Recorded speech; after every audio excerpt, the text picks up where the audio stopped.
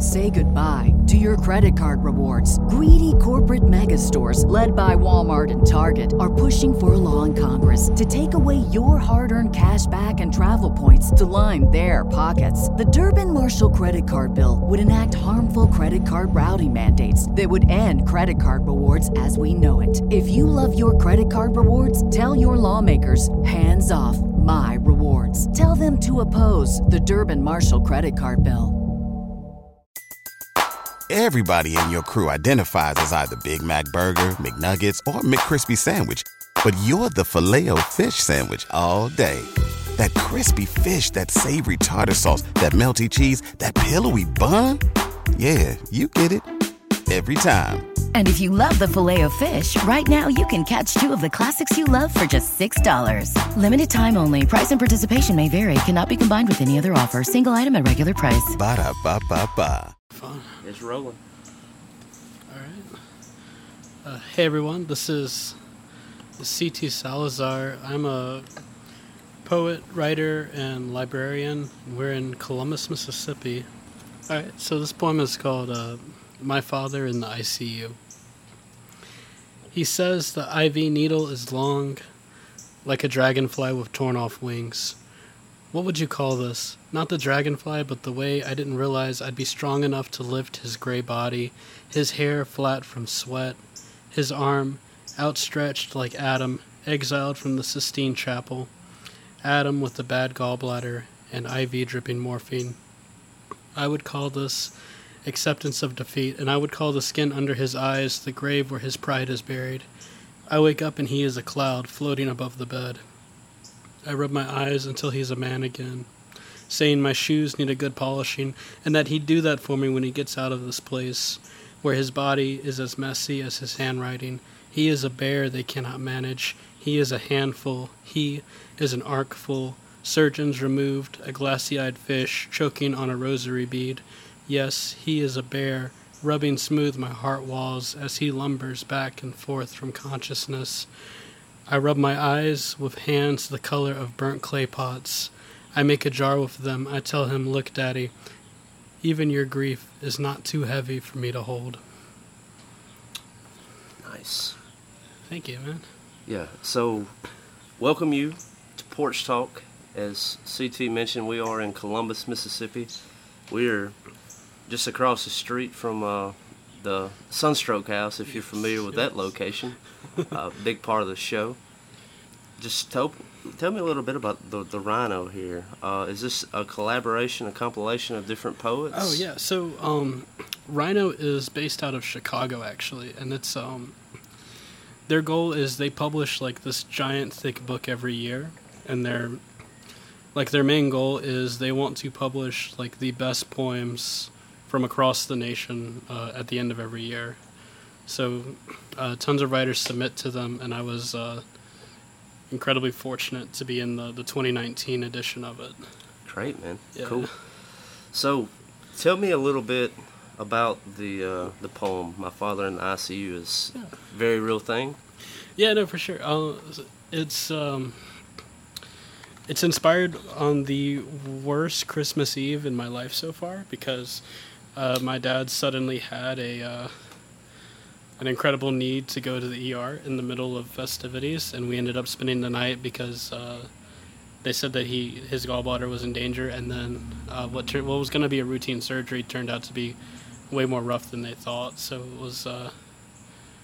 it was just a harsh night of like being by his bedside and trying to deal with not getting any sleep, but then also like seeing the strongest man in your life being weak is a moment that deserved a poem that I think I tried to write for about a year before it was really ready.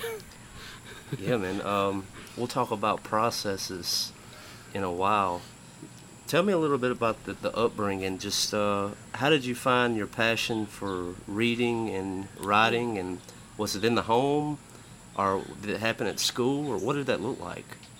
So I'm actually, compared to a lot of writers that I know and that I'm friends with, I actually came to writing pretty late. Like, a lot of the writers I admire have been writing since they were like really small children, but I actually I really didn't start writing until college. So, but I've always loved reading, and I grew up around reading because, like, my dad is a huge history buff, so I grew up with tons of history books in the house, and I grew up around adults constantly reading. And I liked reading in school, too, but I never really explored writing until community college. Okay, was that just, like, through having to write a paper, or what did that look like? So I was in an American Lit class, and my teacher just kind of off the bat told me, like, you're a good writer. You should try taking the creative writing class. And I didn't know that was like a class you could take in college. So Yeah. I'd never had a creative writing class in like high school or anything, so I didn't know that like you could go to college and write poetry for college credits. Yeah. So then, because I was there for something completely different. I was going through like the EMT program, so I wasn't there to be inspired and try writing. But Yeah. then I took the creative writing class and like loved it immediately, and then pretty much from there forward, I was like, this is what I want to do. Yeah, cool, man. And so, like, just growing up with the history buffs surrounding you, was it all history books, or like what was some of the literature? Oh, so the very westerny. Like my dad is a huge Louis L'Amour fan. Okay. So I grew up with lots of westerns and the history biographies. Like my dad's a huge like Civil War fan, American Revolutionary War fan. So all the biographies you can think of, and then like of course the one book that every Southern household has, the King James Bible. Like I grew up with that, and I like that singular book is probably in everything I write, just because it's always been in a part of my life. So that language is part of how I think. Yeah. Yeah, I got a. Are we talking like the 1611, like that old? Not that one, but like the more like, modern. Yeah, the Southern Baptist King James. Yeah. The one where they're like, this is the first one. Yeah. It's not, but they. Yeah, that's the one they go by. Right. Yeah. This is the one we trust. Yeah. Yeah, I get you, man. Yeah, just I like the Bible myself, and when you made mention of Adam and Sixteen Chapel, I mean, I have that picture hanging on my wall. Oh, sweet. Yeah. Cool. So like, it's a real thing to me. It's like I think about that all the time with the fall and the idea of it. For sure. And then talking about the strongest man in your life. Yeah. Yeah. I mean, yeah. what a parallel. And it's all tangled up to me too. Like I can't. I don't think I can make myself like sit down and write a poem where it's like you're gonna write a poem now where your family doesn't show up and you never mention the Bible or anyone in it. Like I don't think I can. It's not possible. Because it's just so much of like how I think initially, and that's my impulse is always containing those things. Yeah. And so just from community college and getting into that creative writing, what did that look like from there? Yeah. Okay. So the first things I was writing was understandably not good writing, like creatively, and it's funny to like look back on it and be like, wow, I thought I was writing good stuff, and that's cute. This is awful. But I had some really great teachers that were like, if you keep doing this, like you could really do something neat. And like so I took all the literature courses that EMCC offered. So I took Creative Writing 1 and 2, I took American Lit 1 and 2, and British Lit 1 and 2. And then I came to the W just to kind of see like what I could do.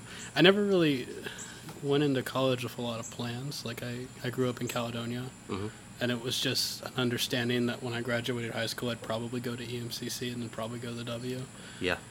So actually finding something that I was excited about was not anything that I thought I would ever do. Like I didn't enjoy high school really, just because it was high school. I felt like I had to be there, and I thought I would feel the same way about everything after that. It's just something I have to do. But then I actually like going to those courses and saying like I love doing this, and you start writing things, and then you stay up all night because you're trying to like find the right word, or like what's not working with this line, and then you realize like this isn't just a dumb assignment anymore. This is something I legitimately care about. Yeah, it's just not something I wrote down. Yeah, it's kind of the same thing for me growing up. I went to South Lamar, and the thing that we did when we graduated was go to Bevel State, or some of us would go to Shelton State in Tuscaloosa. And both of my best friends, they were older. They both went to Shelton.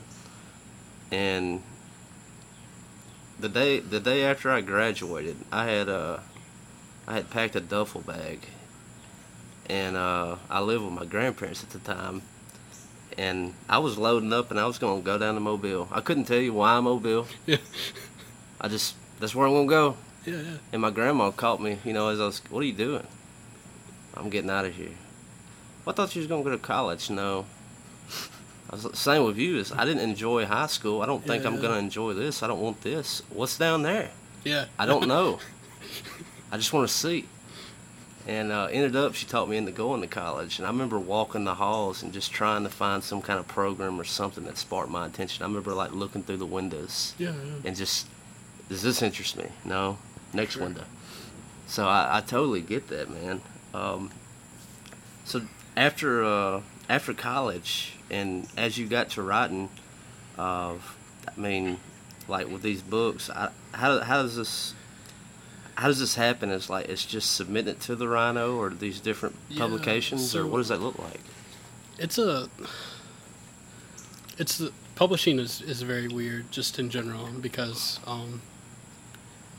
I know a lot of people try to normalize it and be like, yeah, when you're a writer, you publish your writing, and this is what we do because we're writers. And I would try to be more transparent and honest about how odd the whole process is. Yeah. Because, I don't know that anyone writes publicly. Writing is a very solitary type thing, and then the world of publishing and realizing that a lot of people are reading your writing is the exact opposite of private. So going from that mode to trying to push it into the world, you look for all the different literary magazines that you like. There's all these different aesthetics. There's crazy stuff out there. And you continuously submit your writing. You get rejected a lot. That's if I checked my phone right now, I would have emails that said oh, thanks for submitting your work, we didn't like it. Yeah. So it's a continuous process of because editors, they don't have any idea really who you are. Yeah. They open their email and there's 3 poems from you who they've never met and may never meet. They have zero context as to what these poems are trying to do or say. They read them, and then on the very slim chance that they say, this is great, we're going to publish it, then they publish it, and then you do that enough, and then you start thinking towards if I were to make my own book, what would that look like? Mm-hmm. And then, in a way, you kind of start over. When you get 2 or 3 poems published, I think editors and other writers start taking you a little bit more seriously and say, okay, they've got, skin in the game. Mm-hmm. They're trying to prove that they belong in this situation, in this community, and that they can do something. And then when you have enough of those published where people say, okay, you're an emerging writer, mm-hmm. Then you say, well, I want to try and publish a book now, and you start over at the very bottom because now you haven't published any books. So now you're sending an entire book of poems to editors, and they look at you and say this would be their first book, and then they look at it, and it's usually a contest situation where they read 300 books in a day from some of these people, mm-hmm. from other writers that are all writing great work too, and that's another interestingly competitive but also lovely thing, is that there are millions of writers all writing outstanding stuff. So understandably, you don't get picked on a lot of stuff, you get rejected, and it's just a very, very, very slow process that involves a lot of patience.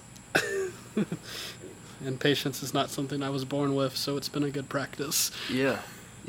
So I don't know if you know the number, how many poems, and just talk a little bit about your work. Yeah, okay. Books and poems. I don't know if you could throw the number. How much have you written? Oh, wow. I know that of what I've published probably around 30 individual poems at literary sites. Mm-hmm. And then I've got so this very small book came out in 2019, and it's it's incredibly tiny, but it's one of my favorite things I've ever made, and that's 10 poems. And I've signed contracts for 2 other books to come out in the future from different presses now, so I'm trying. I don't think there's any right way or wrong way to go about it. Yeah. It's just that I enjoy writing, and I'm trying to find my best way, my best outlet to get my writing like out into the world and to find communities that think like me or feel like me, and Yeah. just connect basically. Yeah. Right there. I want to talk about This Might Meant Fire, Yeah. but just with our community here in Columbus, of Three Sisters. I remember back before COVID, we would have spoken word, or we would have these poetry nights. Same with what was the other coffee shop that did like a trivia and would also do a sharing right there on Main, right? I think it's Beans and Cream. They did like an open mic for Yeah. a while. Yeah. And so, what do those nights look like? I know you've hosted and been a part of some of those nights. Yeah. So that's, to me, that stuff, like those situations are way better than anything else that comes out of this type of art. It feels great to publish a poem. It feels great to get messages from strangers that say, "Dude, I've been reading your writing and I love it." But there's something just completely like groundbreaking about seeing people in person that are being vulnerable in ways that could really put them at risk. Mm-hmm. And like that type of connection that I really think you can only have with that type of vulnerability that comes with like music or poetry. Yeah. And it's awesome just because it's such a connection that we as people may not have anything else in common, but for like a few seconds, Mm-hmm. we can all like nod our heads to someone just saying something incredible, and then may never see that person again. Yeah, true. Yeah. The commonality between poetry and music, to me, is you can't separate the two. To me, the only difference is like music. Like there's music involved. Like songwriting to me is just poetry. Oh, for sure. With music. Yeah. And there's some songwriters like, I don't know, like Tallest Man on Earth. I don't know if you listen to his stuff. Oh yeah, I do. And some of Iron and Wine's work too, Sam Beam. Like, Mm-hmm. just reading their lyrics, the amount of attention to the language. I like what Sam Bean said. I can't remember the title of the song at the moment, but it made mention of the Lion and the Lamb over and over. Oh yeah, and Big Burned Hand. Yeah, Big Burnt Hand. That's it. And It's a good song. they asked him, it's like, so why the F word? He was like, well, I don't cuss lightly, but you have to understand, like, there was no other way for me to say it. Yeah. He said, I tried it. I tried to screw it in the back, but it didn't come across. Yeah. But yeah, no, that relationship is, I think it's full of wonder in a lot of ways, just because, like, I think in a lot of situations, poetry fails in that you have to assume a lot about the people around you. So, like, if I write a poem in English, I have to assume that the people I'm reading it to speak or understand English to a decent extent. But, I mean, like, music transcends so much about language because it's been around way longer than language. Mm-hmm. So, of course, it's gonna, like, it has no issue with those barriers. Yeah. And that's, like, there's something for me that's just really calming, thinking about the fact that we had music way before we had language. And if we ever, for any reason, lose language, we'll be fine because we have music. Yeah. Yeah, I think about it like with just Mississippi and the history of the blues and like how it used to be just field hollers, and we could go late 1800s and then early 1900s. Here come a blues guitar, here come a slide, here come a harmonica. Yeah. And those things is like now we don't even really know who wrote them. For sure. And they're just they're public forum. Anybody can play them, but the power is still there. Yeah, and it's like our cultural DNA is constantly being woven in ways that we can parse it out and identify it. Like, we know the banjo came from the continent of Africa, so we know how the banjo got to Mississippi. But now we don't associate the banjo specifically with like slavery in the South. We associate the banjo with bluegrass because that's our context. Mm-hmm. And it's like it's become this incredibly tangled up thing that's just ongoing. We're constantly making it more. Absolutely. And so this might have meant fire. Tell me a little bit about this work. Like when you were sitting down to write it, like with poetry, I'm assuming it would be almost like an album. Like you have a set mindset for what I'm trying to accomplish with this work. So about some of the literature in it, if you want to share one also. Yeah, I can do that. A little bit about the book and the process too. So you can tell that it's a small book. This book is only 10 poems, and when I submitted it to the editor at Bull City Press, he read it and he called me a few months later and said, like, I love this. I love this manuscript, but I want to propose something, and I don't know if you'll be on board with it or not. And I was just happy that he was calling me. Like, I was happy to be talking to the editor of Bull City Press. So I was like, what do you need? I'll do anything. Yeah. But at the time, the manuscript was actually 20 poems. And he said, I want to cut it in half. Mm-hmm. I want to make this a much smaller book because something is working in the very smallness of it that I think we need to emphasize more. So that was odd for me because at first I was like, like a 20-poem book is already small, so you want to make it a 10-poem. But the more he showed me like what he was thinking and what we would be excluding and what we would be bringing in, he's a genius. I mean, he's like these editors. They have a type of imagination that's just beyond what I can do. Like I can read someone's book and say like, this is a great book, and then mislead them. Because they'll send it to an editor, and the editor will be like, "There's a lot of problems with this." Yeah, they see things that I don't have the capability of imagining. Yeah, I guess it would be, once again, going back to music. It would be like the songwriter going to the studio and having these producers look over his work and be like, "Yeah, you got some work to do." Yeah, exactly. Because they probably hear what he's trying to do, or they assume they understand. Right, like, and then they was like, "This is what could happen." Yeah, they see that potential. Yeah. But yeah, I'll read one from this. So this book is very much about Mississippi in a lot of ways of just trying to reconcile being a 21st century person alive and conscious in Mississippi, which has, so many connotations. Connotations.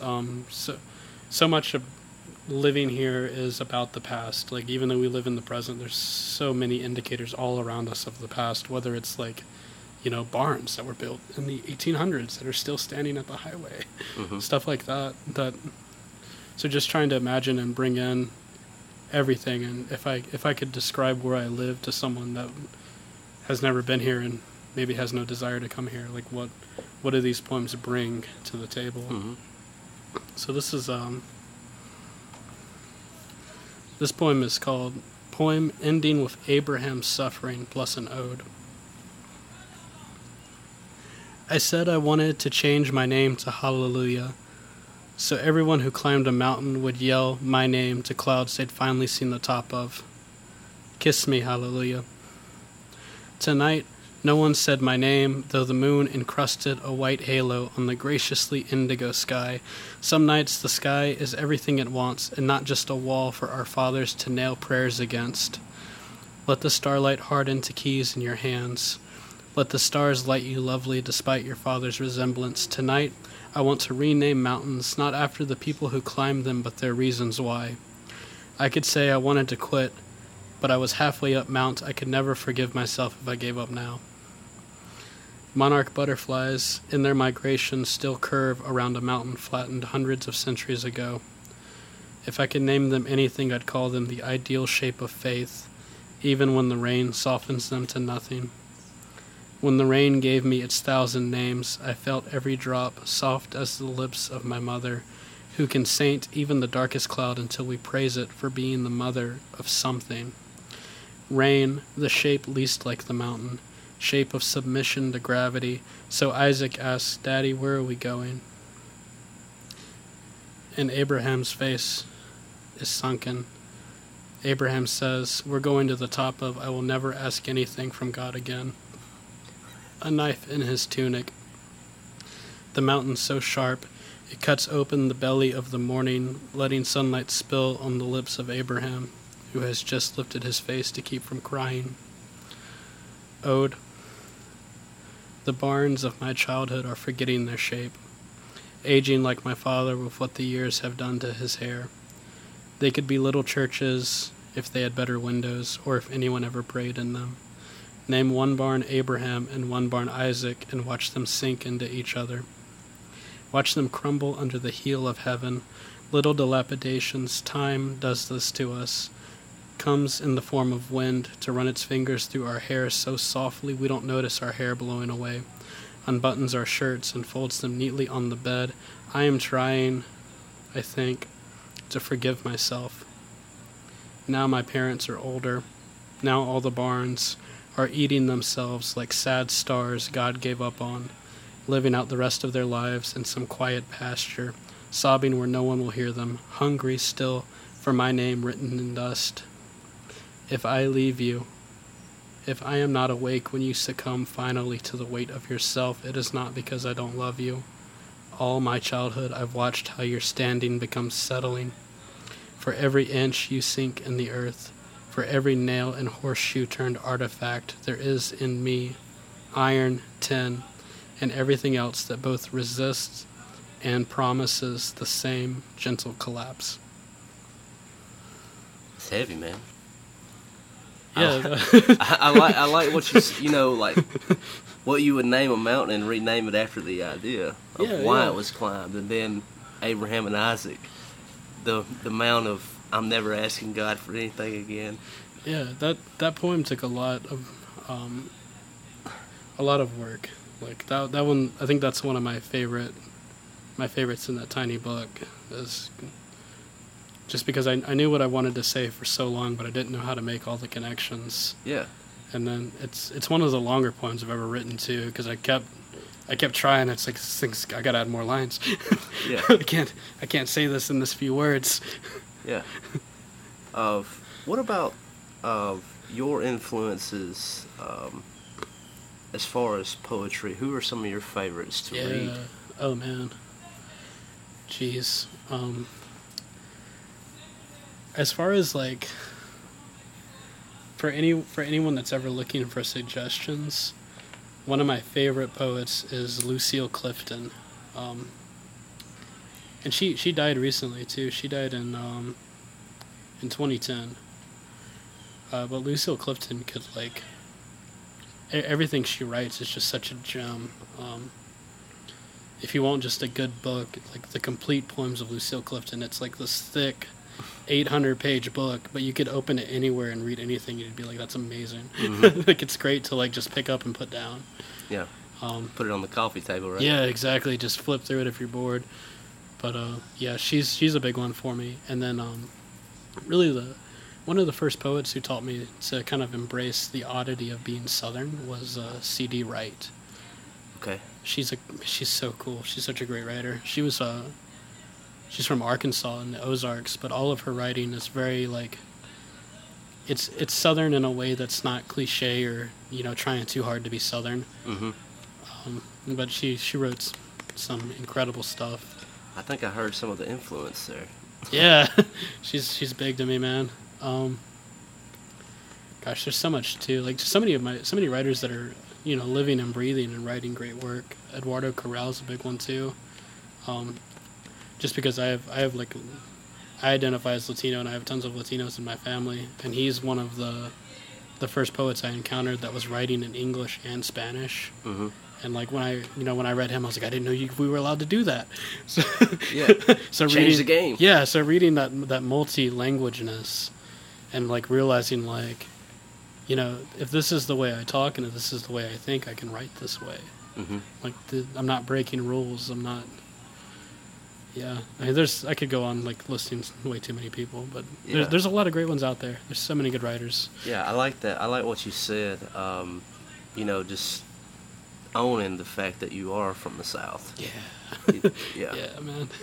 That's something that with the podcast I try to do. Like I'm proud to be, born and raised in Alabama, and I'm proud that I work For sure. and have so many friends and like people that I interact with in Mississippi. Yeah, and we, like, in so many cool ways, we complicate what it means to be a Southerner. Yeah. Like, you know, I've given readings in, like, Portland and St. Louis, and, like, any reading I've given that's not explicitly in Mississippi, when people talk to me, they're like, you don't sound like you're from Mississippi. Yeah.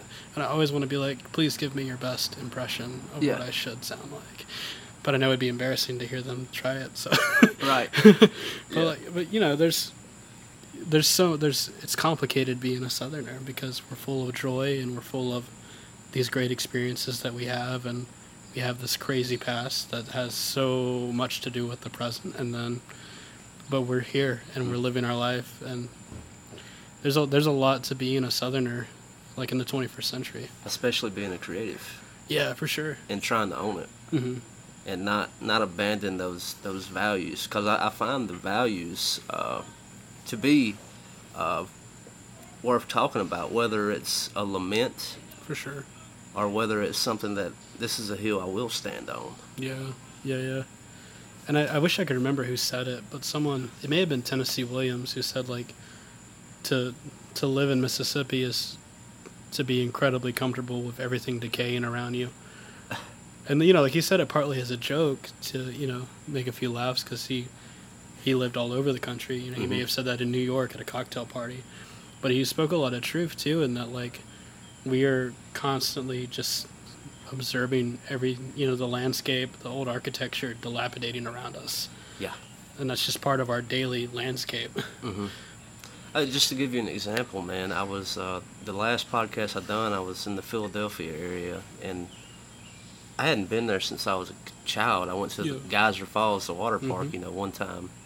And I didn't remember a whole lot about the drive, and I didn't think a lot about, like, the culture and the landscape and the architecture. And so you're just driving through Sugar Lock and Preston, and, like, just seeing, it's almost like time forgot it. Yeah, for sure. And even, like, human history, like, before that, Mississippi is so incredible with, like, you know, the Black Prairie, where you can dig an inch into the topsoil and pull out a whale vertebra. Yeah. Like, yeah. Just realizing, like, okay, before this was Mississippi, before this was a giant forest, this was a giant ocean. Yeah. Yeah, you can't get it right. It's there. Mm-hmm. Yeah.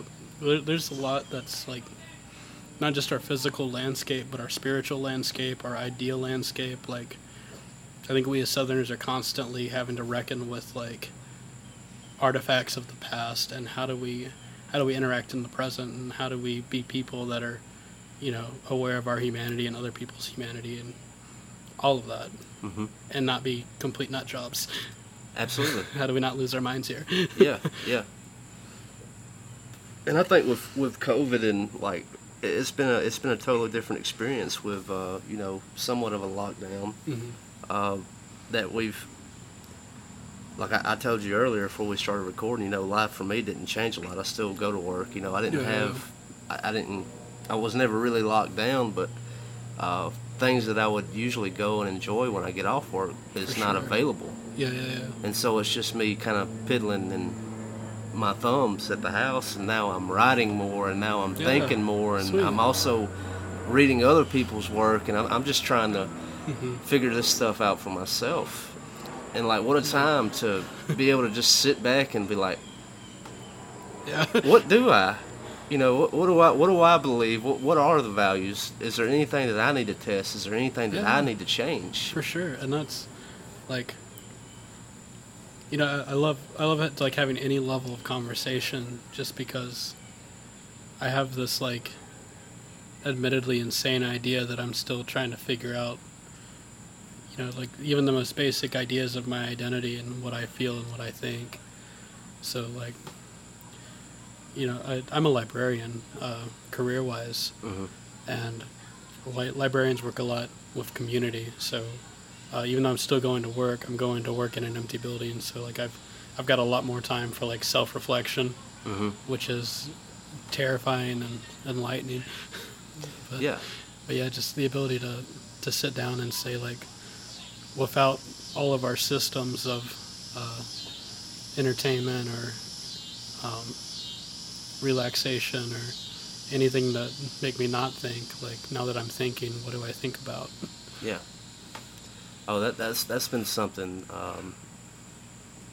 I never was really allowed to watch a whole lot of television growing up, and like now, my television in my bedroom doesn't work anymore. It's just kind of there. I just haven't removed it, and so like losing that was one of the greatest things that could happen, because it's a challenge. Like, because that when I turn the TV on, it's almost like turning the brain off for me. Yeah, for sure. Same here.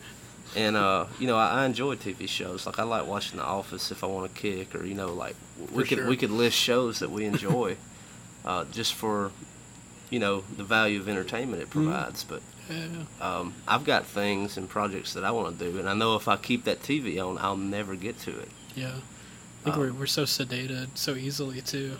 Yeah. It's scary because we're not very active consumers. Like, we want to take in all kinds of content. Like, we want to listen to an audiobook, we want to watch a TV show, and then it gets easier and easier to do those things without having to do anything. Mm-hmm. So, like, our degree of passiveness in our consuming, it's getting weird. It really is. Yeah, it really is. Just moving on, I wanted to. There's a pre-order going on right now. You've got a new work coming out. Let's talk a little bit about that. Yeah, so that's a really strange book full of poems that a lot of people who read my writing have no grounding for. The title of it is 40 Stitches Sewing a Body Against a Ramshackle Night. Because the poems are just these very small 3-line poems. Very similar to like a haiku. Mm-hmm. But I can't call them a haiku because turns out the haiku community is very astute to what they think a haiku is. Fair enough. If you call it a haiku, there'll be a semi-large collection of individuals to be like, no, it's not. So I started calling them stitches. And I never had published those poems in any literary journals or anything. Mm-hmm. Just because I never really thought about them beyond writing them. Like, I write those little 3-line poems constantly. I have journals and journals of them, and I think I showed them to a really good friend of mine, Beth Gordon, who is a fantastic poet and a great writer and a great editor. But she's working with a press right now, and I showed her some of them, and she was like, how many of these do you have? And I told her several hundred. Yeah. And then she was the one that really challenged me to say, like, think about these in the context of their own book and see, like, how you could construct them and what their order would be. And I took those several hundred and, like, whittled them down to 40 that I thought, like, there's something happening between them that kind of tells a story in a weird way. And then it took a lot to, like, send her the manuscript too, just because, like, I myself am still seeing it as a book in a lot of ways. So it'll be interesting when it's out in the world and people are reading it and trying to understand, like, what it is or what it's doing. Yeah. Yeah. It's the craziest thing to me is I want to have that one day. Podcast granted, but like, for everything happened, for ACL blew out and everything going on, I was preparing to make an album. Oh, sweet. And, I was so pumped about it.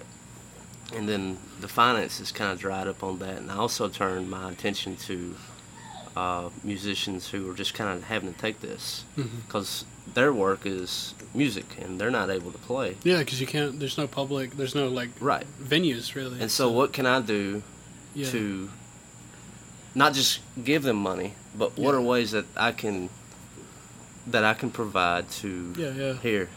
Let me compensate you for this work. To amplify their presence. Yeah. Yeah, in just different ways, and so that's where my attention's gone, is like focusing on that, and plus it lends itself to me as like, well, those 10 songs or whatever the number will be that you thought you wanted to record, let's reflect on them some more and let's think about it. Could they be better? Yeah, and not like, I feel that in so many ways too, because I really don't, I don't write as continuously as a lot of my friends who are writers. I have a very small window of like creative productivity. You know, I'll write a lot for about 2 months, and then I'll just get to a point where I just very naturally stop. And then it used to frustrate me because I would be like, you know, like, why can't I write right now? And now I've kind of learned to embrace it because it's healthy to say like, okay, you know, I just wrote a lot for 2 months. Mm-hmm. You know, let me take in, let me read, so, you know, then I have like 6 months where I'm just reading, and I'm posting everyone's work that I'm reading online and trying to share them and say like, you know, like, hey, I just found this writer and they're fantastic. Like, yeah. look up their stuff. to plug your Instagram, I mean, that's constantly what I see, and it's we have a poem here, yeah, and it's a good work for sure. Yeah, there's and so much good it's writing. worth sharing. And like that's such a comfort too, because you know I feel like I don't have to be writing all the time. Mm-hmm. There's so many great writers out there doing amazing work that are just like saving the world with their ideas, you know, to a degree. And so it's nice to like think I don't have to be writing. Like let me just share this because this is amazing. Yeah.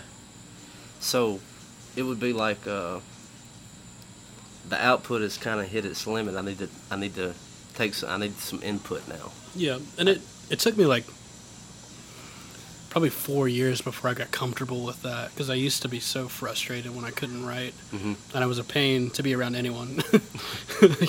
But once I figured out that it's kind of my natural rhythm to, you know, have a small moment where I'm writing a lot and then the rest I'm just soaking in. Mm-hmm. Once I embrace that, I'm just like happier all around. Yeah. Yeah, just accept it for what it is at that time, Yeah, right? be You'll like- know when it's time to pick the pen back up. Yeah, like when I feel it, I feel it, and then it's time to get to work and do a lot of editing, do a lot of making drafts, and Yeah. And so just from going to these stitches to, you know, the poem that you just read, which was your longest work. yeah, one of them for sure. Yeah, So, yeah. like, the variation with your work is, what about rhyming, man? This is something man. that, like, I don't like rhyming. I don't feel like I have to rhyme. So I don't either. Like I'm not good at rhyming. I know writers that are incredible at it, and when they pull it off, it feels good. Like when you read it and it's like you hear it and it's clever and you didn't expect it. Like I admire people that can rhyme, like in writing and poetry and songs. Mm-hmm. If they can do it and it's like not cliche and it's you know it when it's right. Yeah. Sometimes, because that's what it feels like with me a lot of times. It's like, this is just cliche. I'm just doing it to do it. Yeah. Room and broom. Yeah, good line, buddy. You know? Yeah, and I think like when I first started writing, I was writing a lot of rhyme, just because that's what I was reading. Yeah. You know, like when you start writing, you start with kind of the classics. So you read like John Keats and William Wordsworth and Emily Dickinson. So you read a lot of the poets who are rhyming, and then you kind of imitate, not knowing it. But the more I kind of settled into my voice, the more I realized I'm not a rhyming poet by any means. And there's no better wake-up call than realizing there's so many writers out there that are rhyming way better than you ever could, so just let them do it. Yeah. Yeah. It's kind of finding your way, right? Yeah, exactly. Yeah. And so with the stitches and then with these, what about, like, I guess other works and, like, maybe things that you're considering publishing later? Is it is the different variations? They're For just sure. different steps, different ways, different. Yeah, I don't guess I really know how to put it. No, there's a lot of different, like in the poetry world, it's called form. There's a lot of different forms. And I'm very restless, I think, in how I try to write. So I like to push form. I like to try and see how different things feel. And if it feels awful and it doesn't make good work for me, then I won't persist at it. Mm-hmm. If it feels like, like, oh, I've never tried writing in this way, and I'm getting to discover things about myself that this is new and I want to keep trying it, then I'll do that. So I'm kind of like back and forth a lot, because I get called like a formalist a lot, which is a poet that writes in very strict form. So and that's because like I read a lot of sonnets, the 14 line kind of English style poems. But I also get called like an experimental writer a lot too, because I do a lot of the free verse and just trying anything. Because I think of like restlessness as a form of ambition. So I'm very comfortable being restless in what I'm trying to do. Yeah, absolutely. And that's crazy, like being called, like those are two opposite spectrum things to be called. Yeah, for sure. Yeah.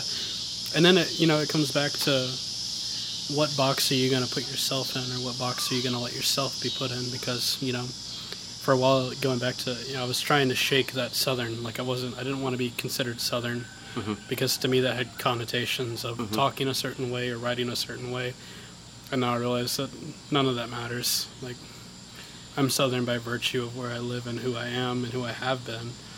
So I'm a Southern writer, but that doesn't mean that I have to keep myself in that very constrictive box that is completely imaginary and consists of limits that we place on ourselves that aren't real. Absolutely. All right, CT, you want to read another one for us?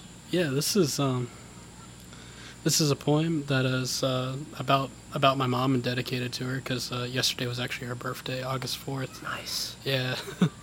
So this is a portrait of the Dalmatian that bit my mother. Because someone forgot to lock that fence. Because of all the shapes, I came in the shape of rage.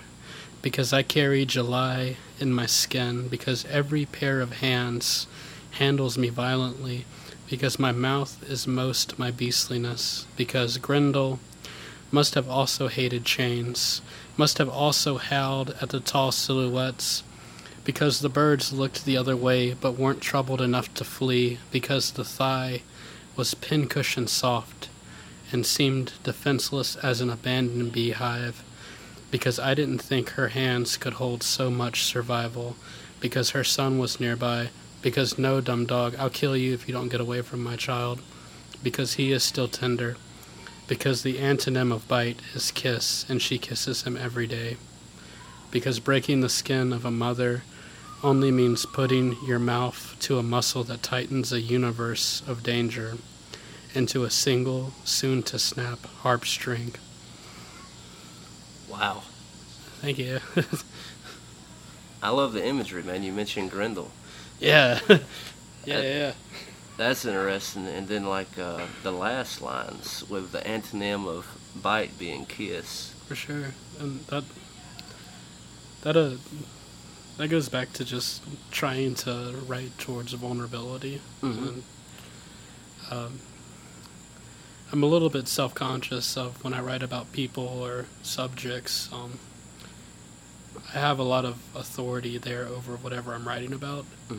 And the way for me to kind of even the land is to be more vulnerable and to say, like, I'm taking you apart in this moment, but I hope that you can see that I'm also taking myself apart for it. So, to kind of have a relationship that's healthy within the space of the poem, and to not, like, for lack of a better word, objectify whatever I'm writing about or whoever I'm writing about.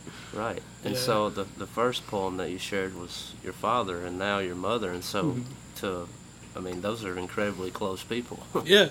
And to write like that. Man, it's like when you're writing about your family too, and then like there's so much joy when an editor calls you and says, like, oh man, we love this, we're gonna publish it. And you have that moment of like, yeah, and then you realize, like, it's about my dad. Yeah. He's gonna read that. Yeah. Along with a lot of strangers. Yeah. A lot of people are gonna read this and see how I feel and think. Right. Yeah. Cool, man. Let's spend a little time right there before we walk out.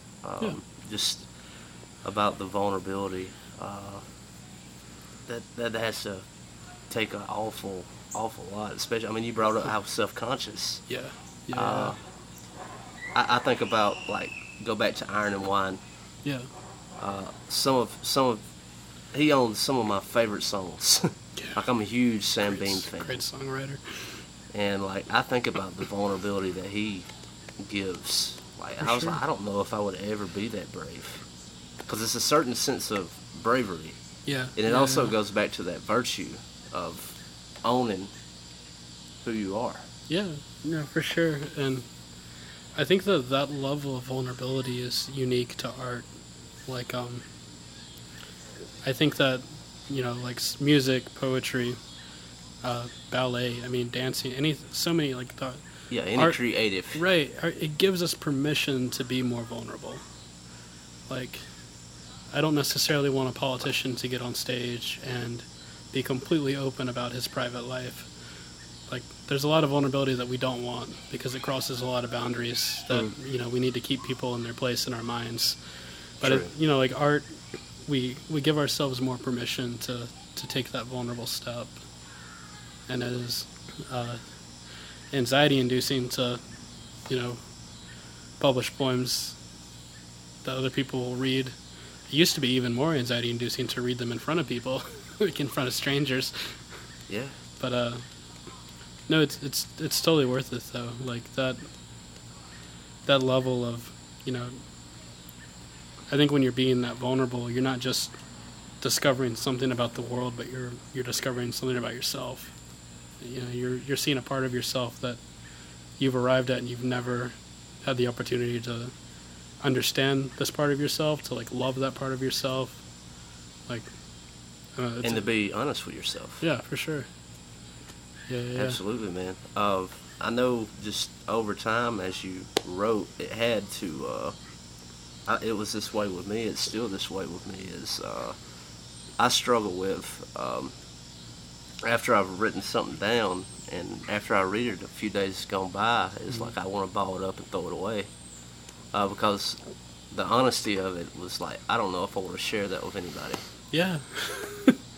yeah. And I've written a lot that I don't think I'll ever publish because, I think we can write for a lot of different reasons, and I've written a lot to say this is just for me. Yeah. This was a very private moment for me to discover. And then, I've also written a lot where I said, like, I'm never showing that to anyone. And then I come around to it. Yeah. Or like like, you send like your drafts to your friends who are writers, and they tell you, like, no, there's something here that you should really consider rewriting it and trying to share it. What do you like? I'm sure people send you things. Oh yeah, man, I love it too. How critical, how careful are you with like critique? I think it depends on like my relationship to that writer. It depends on like how much it took for them to send it to me too. Like, because I've got a lot of like great friendships with a lot of writers who, we know when we send each other writing, like, tell me if this is bad or not. Because I've written something and I think it's great, and I send it to someone and they're like, never show this to anyone. Yeah. This will end your career. That hurts, but thanks. Right? Yeah. No, but like, so with a lot of writers, we send stuff back and forth pretty regularly, and we read it.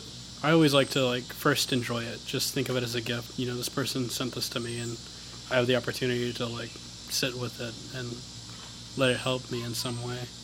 And then, then start to take it a little bit more critically and like, have you considered this? Have you considered this? Reminds me a lot of like this situation, and trying to help them in not strictly like, I don't like this word, throw it out, but more associatively, I think. Mm-hmm. But then like on the complete opposite end of that, lately a lot of like kids have been contacting me on social media, like a lot of high schoolers, to be like, hey, you're like my, it's really weird, but like, people will message me and say like, oh, you're one of my favorite writers, and I wrote this poem and it's inspired by something I read of yours, and they'll send it to me, and then I don't use that as an opportunity to critique it. I'm just like, thank you for this. Like, this is beautiful, and I hope you keep writing because this is awesome. Absolutely. Yeah. I could only imagine, like, someone to write like that and be like, you influence this. Mm. Well, who am I to say it's good or bad? Because look how young you are. Yeah. You're trying. And that took a lot. For sure, yeah. And then to reach out to someone that you admire, to a stranger, essentially, and say, here's this poem I wrote. Like, when I was just learning to write, I didn't do that with anyone I looked up to, because I'd be mortified to approach them. But so I admire that level of like, I love you. Check out this. Yeah. It's Yeah. like, whoa. If you don't mind, please take the time. You know? Right. And no, it's cool though. I've never been thrown off by that. Anytime, I'm happy to read stuff like that. Yeah, absolutely. Yeah. Well, man, do you have anything else to add or subtract? I don't. I'm all right. I would like to plug Three Sisters. For sure. We Yeah. could talk about that for a second. Of course, that's my wife's business, and I met her in that store. I loved the store before I knew that I would love her, and then I got to know her, and I loved her even more than the store itself. And yeah, that store got me through a master's degree because I was able to go in there every night and study till 10 p.m. because it was the only thing in Columbus open that late. Yeah. With Wi-Fi. So yeah, that was it's a special place. Like, it's a place for a lot of people who don't belong to a lot of, belong to all kinds of different social groups. A lot of people can come in there and just be at home. Yeah. So I've always respected that about it. Like, one of my favorite things is, like pre-COVID on a Saturday night, you could walk in there and there's like a table of a Mennonite family that are all there on dates. And then there's like a table of these very punk rock teenagers right next to them. Yeah. It just, everyone's enjoying the space. Everyone is respecting each other. So, yeah, it's a cool thing that... phenomenons there. Yeah, Rachel is incredible when it comes to like thinking about not just one individual community, but like, how do I accommodate the entire community that is living in this one very strange little city. Yeah, because there's so many melting pots, if Yeah. you want to call it that. We've got so much to offer. For sure. So many different ways of thinking, so many different cultural ideas. Yeah. And it's just the fact that so many different walks of life feel comfortable there. Like, that's something that only she, I think, uniquely could achieve. Like, I couldn't do what she does. So I don't know anyone else that can, even though there's tons of great business owners in Columbus, but I think she's doing something very unique with strictly like community. Yeah. And so right now with COVID, they're order out only as far as that, right? Yeah. So she's been very like based on numbers, like what is the safest thing that we can do. So right now, you can only order like full-size pies or pints of pimento cheese, which is the bomb. God, I love that pimento cheese. And pints of chicken salad. Those aren't hard rules because as numbers go down, she may start doing different types of curbside, but it's just week to week right now, Absolutely. Well, man, I'd love for you to read one or two more with us before we part ways. Yeah, dude, I'd be happy to. Let's see. And thank you again, man. This is the most unique thing we've done on the show. Man, I'm happy to. Not going to be playing any music on this. It's just poetry. I was excited with that. I'm happy to be the poet too, because there's so many good ones, man, and all of them would have given you the best conversations. So yeah, there'll never be a shortage of poets, and that's terrifying and very lovely. All right, so. This poem is, it's from a series of poems, and, since we were just talking about my wife, my wife very much inspired these writings. All of these poems are either in the voice of or about Noah's wife, who is, in the book of Genesis, she's never named. Right. So we only know her as Noah's nameless wife. Yeah, we only know her origin, where she came from. Right. Yeah. And, a lot of, just because like my wife is so uniquely headstrong as a person, and then being married to her, like marriage is one of the few things where you can get so close to a person to see their perspective, and then just seeing like how she deals day to day with her, like with being a woman as the first marker of her identity, like. Before anyone knows anything about her, sees her, meets her, talks to her, they know she's a woman. And like how that automatically sets just an immediate kind of tone. Right. Yeah. So these are. So this is one of those poems. Noah's nameless wife takes inventory.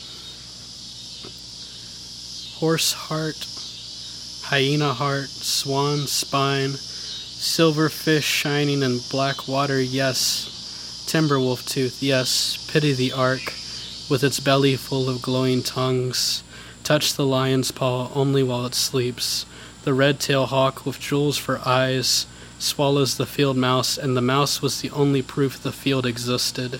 What else will be forgotten? The hawk will starve soon. We will starve soon. The dogs will howl like a god, learning the word for light, and nothing will howl back. Nice. Yeah, so that's just trying to explore the fear of realizing there's a strong chance that everything we are will be forgotten one day, even our names, like Noah's wife. Yeah. So, It wasn't even worth mentioning, I suppose, Yeah. you know? yeah. Which is crazy, like Old Testament, like you Uh-huh. genealogies and things, like Ruth is one of the only phenomenons that happens Yeah. to where she's actually mentioned in genealogies. For sure. And Because Hagar, too, yeah. Because in Jewish history is like Uh-huh. you talk the male, you don't talk about the female. Right. Yeah. And there's, I love, writing those poems just really helped me, like, explore that idea of, like, so much of what you are, just because of what you are, can be deemed so unimportant in the future or in the present. Yeah, Yeah. absolutely. Yeah. Every time. And this is the last one I'll read for you, man. Sure. I like writing self-portraits, like kind of how painters paint self-portraits. But I like writing very wacky, not accurate self-portraits. Yeah. Okay. So this is self-portrait as headless John the Baptist hitchhiking. God makes more sense this way. When blood flows from the neck, the body looks like an uncorked bottle, but maybe this leaves more room for salvation. The less of me, the less of sin. You said I was temptation, the way my eyes looked pure as pine in a window of light, but still called me a saint when I changed your flat tire. You're right.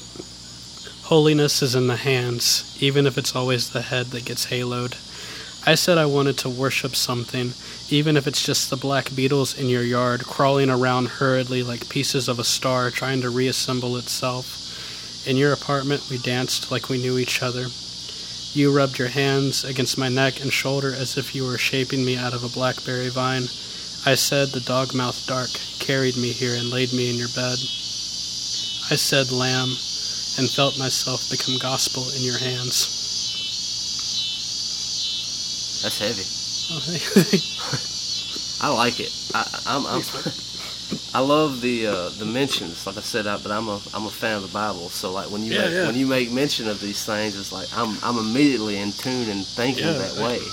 And that's we share that as a Southerners. Like our language, like half of our language is the King James Bible. Like so. Yeah. But when I write in this way, to non-Southerners, it's fun to read these things, and they're like, "Where does this come from?" Yeah. And it's like, this is just childhood with the Bible. Yeah. Like, this is all it is. And as I got older, I thought about these stories, and this is just kind of what comes out. Mm-hmm. Yeah. Cool, man. CT, thank you so much for taking the time. Thank you for sharing some of your work with us. Yeah, thank you for having me, man. Yeah, it was fun. It was a blast. Cool. Well, we're out of here. Sweet. Say goodbye to your credit card rewards. Greedy corporate mega stores, led by Walmart and Target, are pushing for a law in Congress to take away your hard-earned cash back and travel points to line their pockets. The Durbin-Marshall credit card bill would enact harmful credit card routing mandates that would end credit card rewards as we know it. If you love your credit card rewards, tell your lawmakers, hands off my rewards. Tell them to oppose the Durbin-Marshall credit card bill. Everybody in your crew identifies as either Big Mac Burger, McNuggets, or McCrispy Sandwich. But you're the Filet-O-Fish Sandwich all day. That crispy fish, that savory tartar sauce, that melty cheese, that pillowy bun. Yeah, you get it. Every time. And if you love the Filet-O-Fish, right now you can catch two of the classics you love for just $6. Limited time only. Price and participation may vary. Cannot be combined with any other offer. Single item at regular price. Ba-da-ba-ba-ba.